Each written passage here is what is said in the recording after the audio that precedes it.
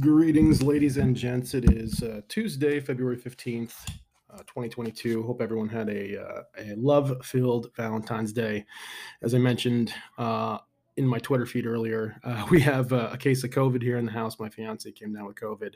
My son also has a pretty bad cold, stayed home from school today. So I've had my hands fill around the house, and I apologize for getting this out so late in the day. But most of the stuff I'm going to be covering is not so time sensitive that it needs to be acted on right away. There was a ton of research out today that I went through. I want to go through just going to go through four of the notes today, the bullet points that I wrote down from those.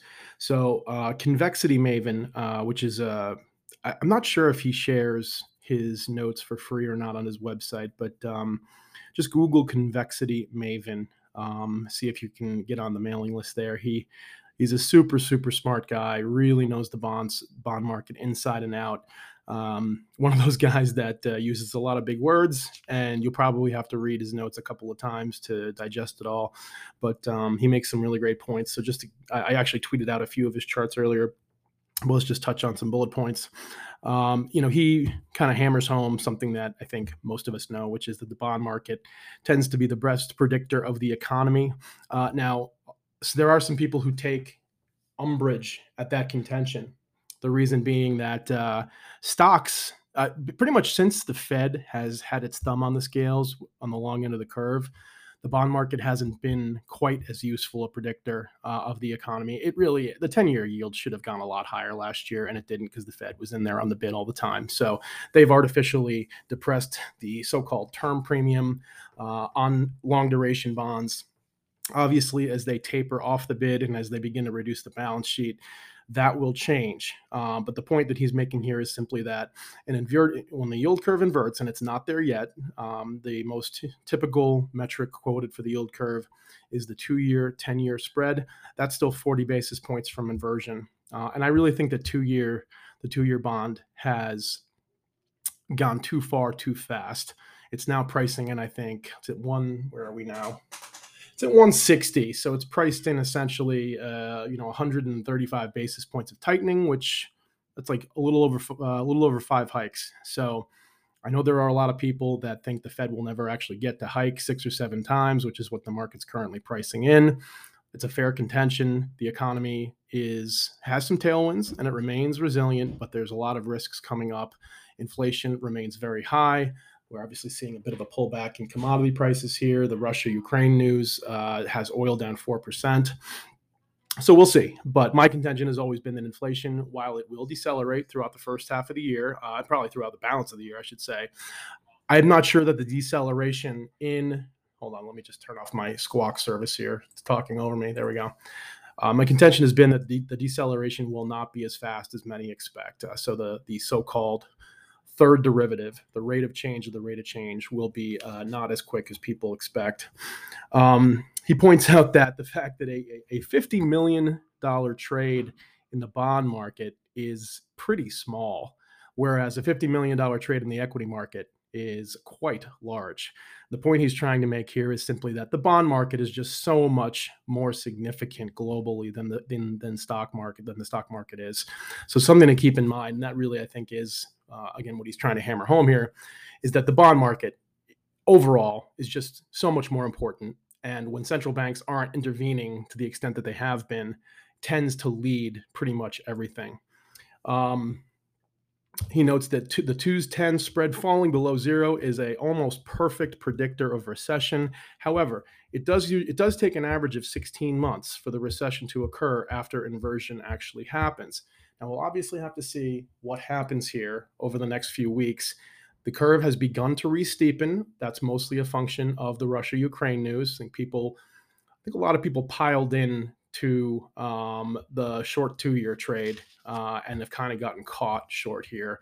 And the 2-year is rallying a bit. We actually went long a little bit today because we are very exposed to interest rates in our tech short. Anyway, moving on.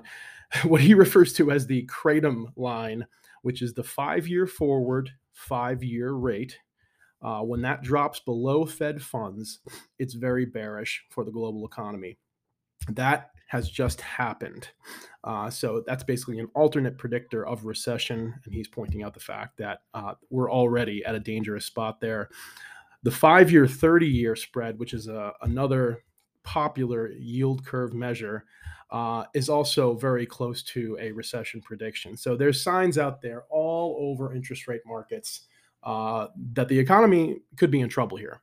Obviously, it's too soon. I think I forget the name of the indicator. It might be the national.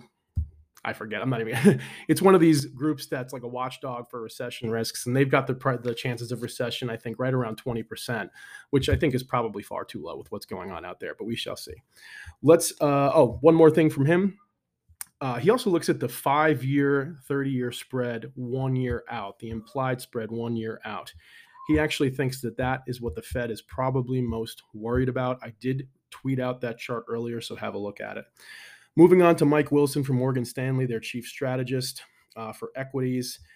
He was very early last year, caught a lot of flack for it, but pretty much everything that he predicted has come to pass. So very much worth listening to what Mike Wilson has to say. And I think he makes a great point right off the bat, which is that CPI is really old news. Inflation is old news. Like, we know that inflation is high. We know that it's probably topping out or will top out soon, and that it will decelerate. The market is supposed to be forward looking. It's been obsessed with inflation and rate hikes here for a while. The market's priced 6 or 7 hikes in. So one could argue that we are kind of at or near peak Fed or peak hawk. And as I mentioned earlier, a lot of doubters out there about whether the Fed really will be able to hike, even 5 times, let alone 7. I know, like Keith McCullough over at Hedgeye, in his a priceless mocking tone, is basically making a call saying that they're never going to get more than 3 or 4 in. So we shall see. Going back to Mike Wilson, he maintains that because this fixation on inflation and rate hikes is now old news, and we should be focusing on growth. And he is extremely bearish on global growth, and with good reason. There's a lot going on out there. He points out the lowest Michigan consumer confidence reading. That's the University of Michigan study. Lowest reading since 2011. I mean, consumer confidence has plummeted. And I actually tweeted out another chart today, I believe it was from Goldman Sachs, pointing out that they don't think the consumer confidence can go much lower. I totally disagree. Just looking at the chart, there's plenty of room for consumer confidence to deteriorate further. That being said, the point they're trying to make with that chart is that, consumer sentiment is so low and is getting close to a bounce. Now, we may bounce on that front in the next 3 to 6 months, but a ton of damage can be done to consumer stocks between now and then. So Goldman turned bearish late January, and now they almost seem to be trying to walk that back. So typical bulge bracket Wall Street firm, probably getting a ton of pushback from their high net worth clients. Why are you so bearish? You're killing my portfolio. And it looks to me like they're trying to walk it back now. Anyway, Mike Wilson also points out negative wage growth, inflation-adjusted wage growth since the Great Recession has been nothing short of pathetic. And this is really one of the travesties that has led to this explosion in wealth inequality. It's something the Fed is very aware of. I mean, as much as they want to make sure that wage inflation doesn't go too high too fast,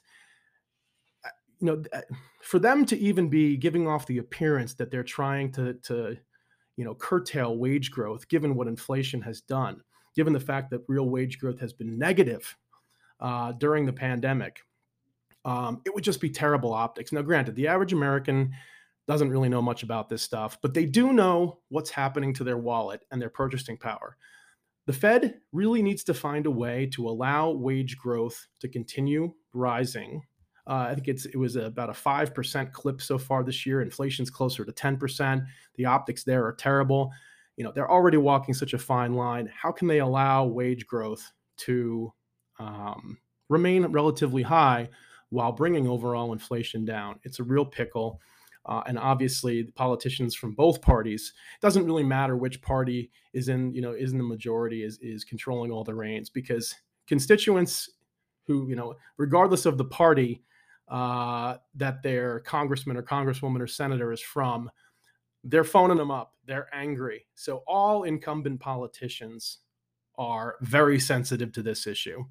And there is going to be tremendous pressure on the Fed. There is already, there will continue to be pressure on them to get inflation out of the headlines before the midterms. In order to do that, the Fed has to engineer a controlled slowdown in the economy. And that's, of course, what Mike Wilson is talking about here. The fact that he thinks estimates for 2022 are way too high, and they're really assuming almost no hit to corporate margins. Corporate margins have gotten, I'll just say S&P 500 margins, have risen so high primarily because, first of all, of a low inflation environment most of the last 13 years, but also because they just refuse to pay their workers. Now, some of that is starting to change a little bit, but you can tell they are holding out as long as they can. They are doing everything in their power. Even though they're hiking prices for their products, they're really not hiking wages very much. And the reason for that is because their stock price, they know that if margins look like they're peaking and ready to come down, their stocks are going to get hammered. So it's disgraceful, it's immoral, but hey, that's never really mattered in business, at least in this country, right? Not just this country, throughout history, throughout the world.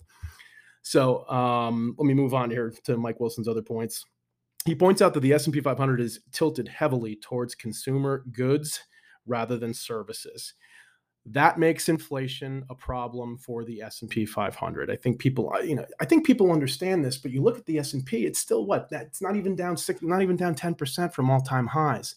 It just won't go away. It just keeps getting bought on every single dip. And Mike is contending essentially that some of this is built on the expectation that margins are safe, that wage inflation will decelerate, that companies have purchasing power, and again, that their margins won't fall too far from where they are. He thinks that's a very dangerous assumption, and I tend to agree with him. Notes that the inventory sales ratio is rising due to slowing demand. That's a classic problem for companies. That is becoming a problem as I speak for them.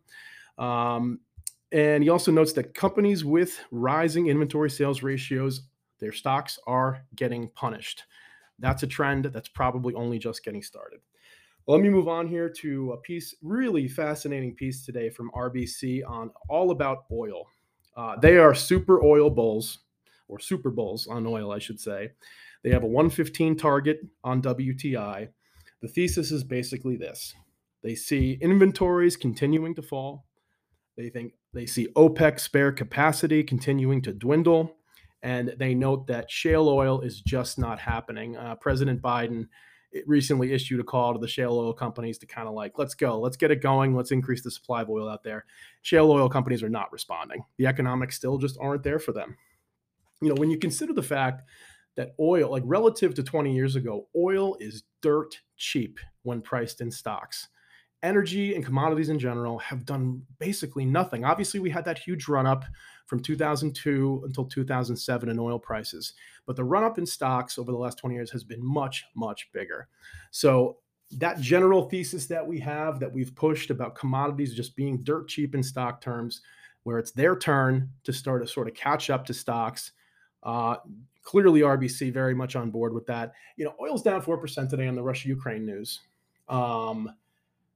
We were fortunate to kind of get out of our oil longs and our commodity longs in general a couple of days ago. So we haven't suffered too much from what's gone on. But make no mistake, I can't wait to get long oil and agriculture and copper and other base metals. I'm very eager to buy when it looks like we've had a nice healthy correction and the weak hands have been flushed out. I'm not sure when that'll be. That's where technical analysis comes in really handy. We will use our technical analysis to try to pick a good entry point. We're long a little bit with DBA, DBB, DBE right now, but very, very small relative to what we had before. Really, the only huge position we still have on is on uranium. We are long that Sprott Uranium Trust. We have a pretty sizable, beta adjusted, we have a pretty sizable position on that. Probably won't add to that until or unless we see a breakout from the recent consolidation range. But for now, uranium really remains our only position on the commodity front, at least the only position of note. Now, interestingly enough, TD, as Toronto Dominion, had a different note out today on oil. They actually were very bearish. The thesis there is just simple. They think supply tightness is starting to ease. And of course, the story on oil, other than geopolitics, has been supply is simply not keeping up with demand. Now, If the global economy is slowing down, which clearly seems to be, that would indicate, the best, as they say, the best cure for high oil prices is high oil prices or high gas prices or high electricity prices, right? So the consumer has really gotten hammered. It's showing up in consumer sentiment indicators. So it's not hard to make a case here that demand will slow for oil and start to catch up with these supply issues, perhaps just as they're easing. So the bear case for oil is legitimate. My attitude towards it is that this is the supply issues are long term and structural. So I think, we talk about BTFD, buy the dip, buy the effing dip, excuse me. I have the explicit language filter on for my podcast, so that's all I can say. But BTFD in commodities, I think this is only getting started. Yes, we're going to see a flush if it becomes evident that recession risks are rising. There's no question. The dollar also, remains pretty buoyant. It got hammered today just because of the Ukraine-Russia news. But I remain skeptical. I know there's a lot of long-term dollar bears out there. Their case makes a ton of sense. The U.S. has these massive trade and budget deficits. There are too many dollars out there, according to some anyway. But, when you've got a situation where credit markets are very stressed out, where you've got a concomitant slowing in economic growth, the case for a flight to dollar safety remains very strong. And, even though the dollar index has been very robust over the last, I'm not sure if it was 6 to 9 months or something, it hasn't put a dent in commodities at all. And I want to point this out. A lot of people seem to think, remember, the dollar index is a BS index when it comes to measuring the true strength of the dollar. All it does is measure the strength of the dollar against a bunch of other crappy fiat currencies. 53% of it or something is the euro. You got the pound and the yen in there. These are all absolute garbage fiat currencies. The dollar is garbage too, but it's the world's reserve garbage currency. So the dollar has that, as Charles de Gaulle called it, that exorbitant privilege. But you're seeing Bitcoin and Ethereum and this other crypto catch a really good bid. Put out a chart today that showed that inflows into these Bitcoin ETFs have turned net positive for the first time in a while. So you are seeing signs, and then of course gold getting hammered today on the Ukraine-Russia news, but it remains buoyant. It's catching bids on every dip. It broke out of that long-term consolidation pattern. So the whole fiats are trash theme is really starting to pick up speed. But again, in times of fear, you are always going, or at least historically, you've almost always seen flight to the dollar. Now, the interesting question will be, traditionally foreigners sterilize our deficits using treasuries. Over the last 22 months, that kind of stopped. People started, well, it didn't stop, but there was a big transition or rotation, if you will, out of treasuries and into mega cap tech stocks. And that's kind of been part of our bear thesis on tech stocks, that those, first of all, the Treasury cannot allow that to continue unabated indefinitely. They are now competing with Apple and Microsoft and Google and Amazon for cash flows. We're having enough trouble financing our deficits as it is. The Fed is backing off. They're not going to be on the bid for much longer. No one is talking about this, and I don't know why. People have told me that I'm nuts for even suggesting this. But I really think the Treasury and the Fed have pretty much had enough with this crazy, blind dip buying in these names that are carrying. Sorry, I know this kind of betrays a very bearish tilt, but remember, my bearishness is mostly limited just to these mega cap tech names. These valuations, in my view, remain rather absurd. I don't think there's a country in the world that's worth over $2 trillion. I don't care what the valuation metrics show on the PE or the price to free cash flow. I think those are artificially inflated through financial engineering and through artificially high margins. Time will tell whether or not I'm right on that. We shall see. Okay, so I've gone 20 minutes here. That was as long as I wanted to go today. So I am going to stop. Markets look like they are. We actually covered a portion of our NQ futures long about an hour ago. Keep in mind, I know I just said I was going to stop, and here I'm just going even further, but that's okay. Keep in mind that there was a lot of put buying over the last few weeks. A lot of those puts, I believe, are for Friday expiry and they're underwater. In general, the crowd loves puts when it should hate them, and it hates puts when it should love them. There was a ton of put buying at the local lows. Some of those are going to have to be puked back up. So I think what we're seeing here is some of that, a squeeze driven by put puking. And that's fine. We have this core trade on where we're long a bunch of stuff and we're short in the Nasdaq. But we have no compunction whatsoever about getting out of the way when it looks like prices are going to squeeze higher. That's one of the tricks of the trade. That's how you make your life easier. That's how you generate alpha. So those of you who have been following my my Nasdaq chart with all the crazy lines and annotations know that the so-called Thanksgiving tangent, which today comes in around 14,700, that's kind of my short-term target here. That's proven to be the most important pivot on the NQ chart. And there's, what are we? We're at 14,580 right now. A squeeze up to 14,700 is nothing. I firmly believe that what we're seeing is a clear pattern of consecutively higher lows and lower highs.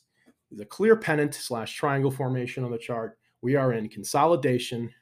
People who are long theta are getting their heads ripped off. I think that's going to continue. This is a market that just overall has a very low, what I'm calling EQ, which is experience quotient. I don't want to say IQ because, there's a ton of inexperienced traders out there, but that doesn't mean they're dumb by any means. And most of them have made a ton of money over the last 22 months. So they're definitely not dumb, but they are inexperienced. And there's a lot of hubris out there. There's a lot of laughing at the Fed. And we'll see how this all shakes out. But until I see that pennant formation give way in one direction or another, we are going to stay the course and we will trade around short-term price action. All right, everybody have a great day. We will talk to you again tomorrow.